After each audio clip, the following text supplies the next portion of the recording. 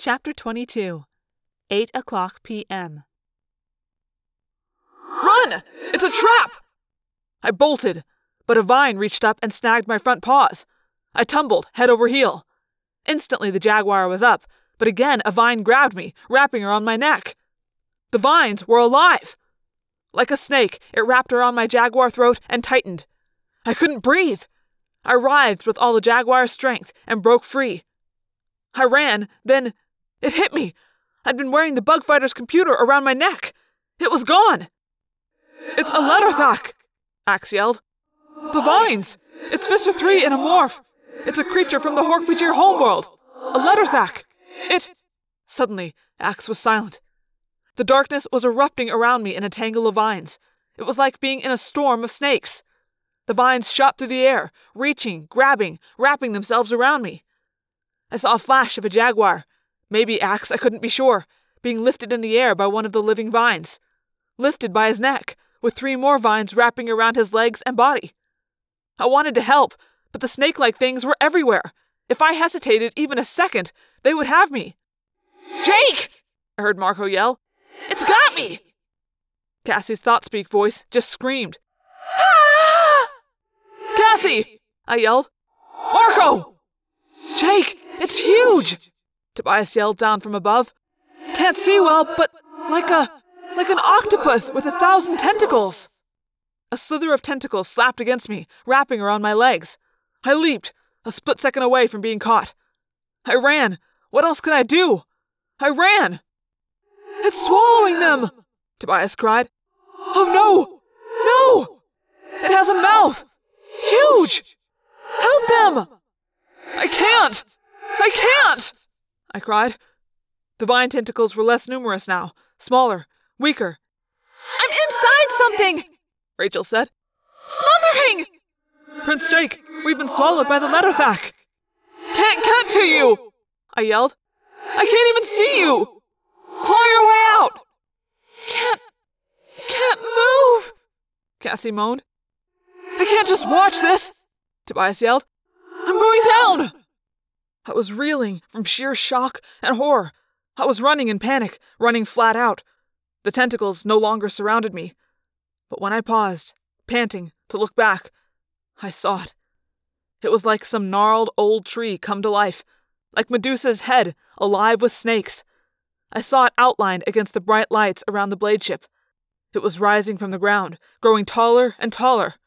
Tentacles like bullwhips, a maze of snake-like arms, all surrounding a dark core. Through the tentacles, I could see a wide, drooping, blue-outlined mouth. As I watched, a struggling jaguar was tossed inside. And one thin tentacle reached, whipped, and wrapped around a bird that was diving toward it. Visser 3 said. Just 5 little Andalites inside my craw. That leaves 1 still free. But don't worry. Plenty of time to find you.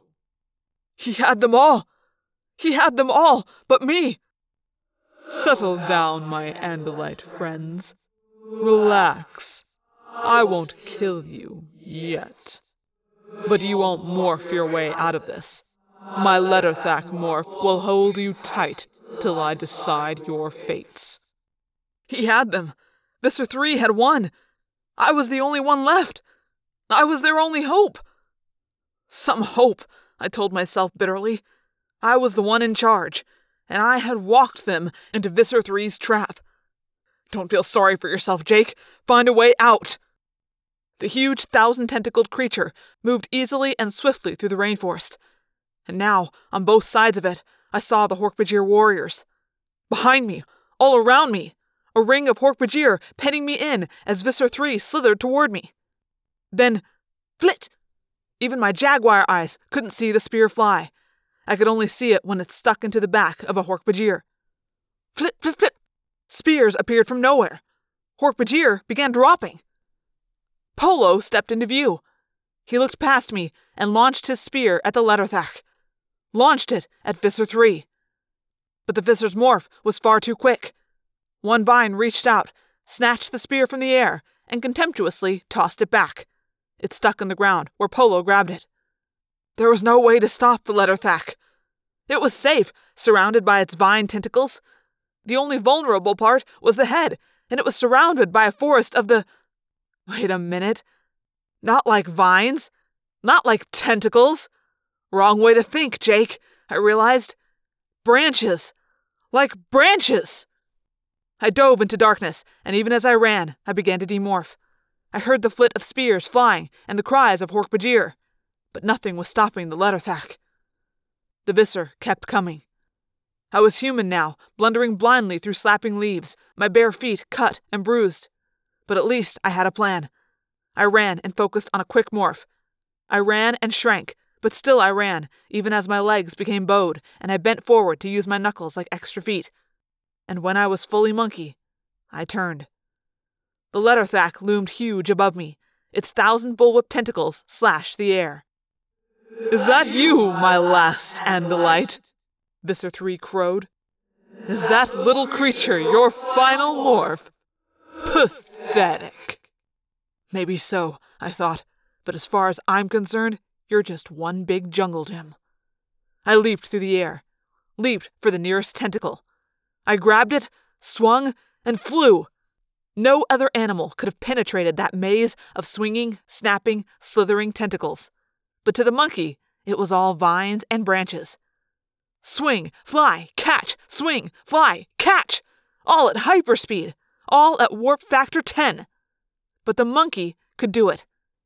I grabbed one especially big tentacle. It swung me far up in the air, trying to snap me loose. But I held on. And now, down below, I could see the leatherthack's head. I could see the drooping blue mouth that had just swallowed the others. I glanced aside. Polo! Yes, he was standing with a spear in his hand.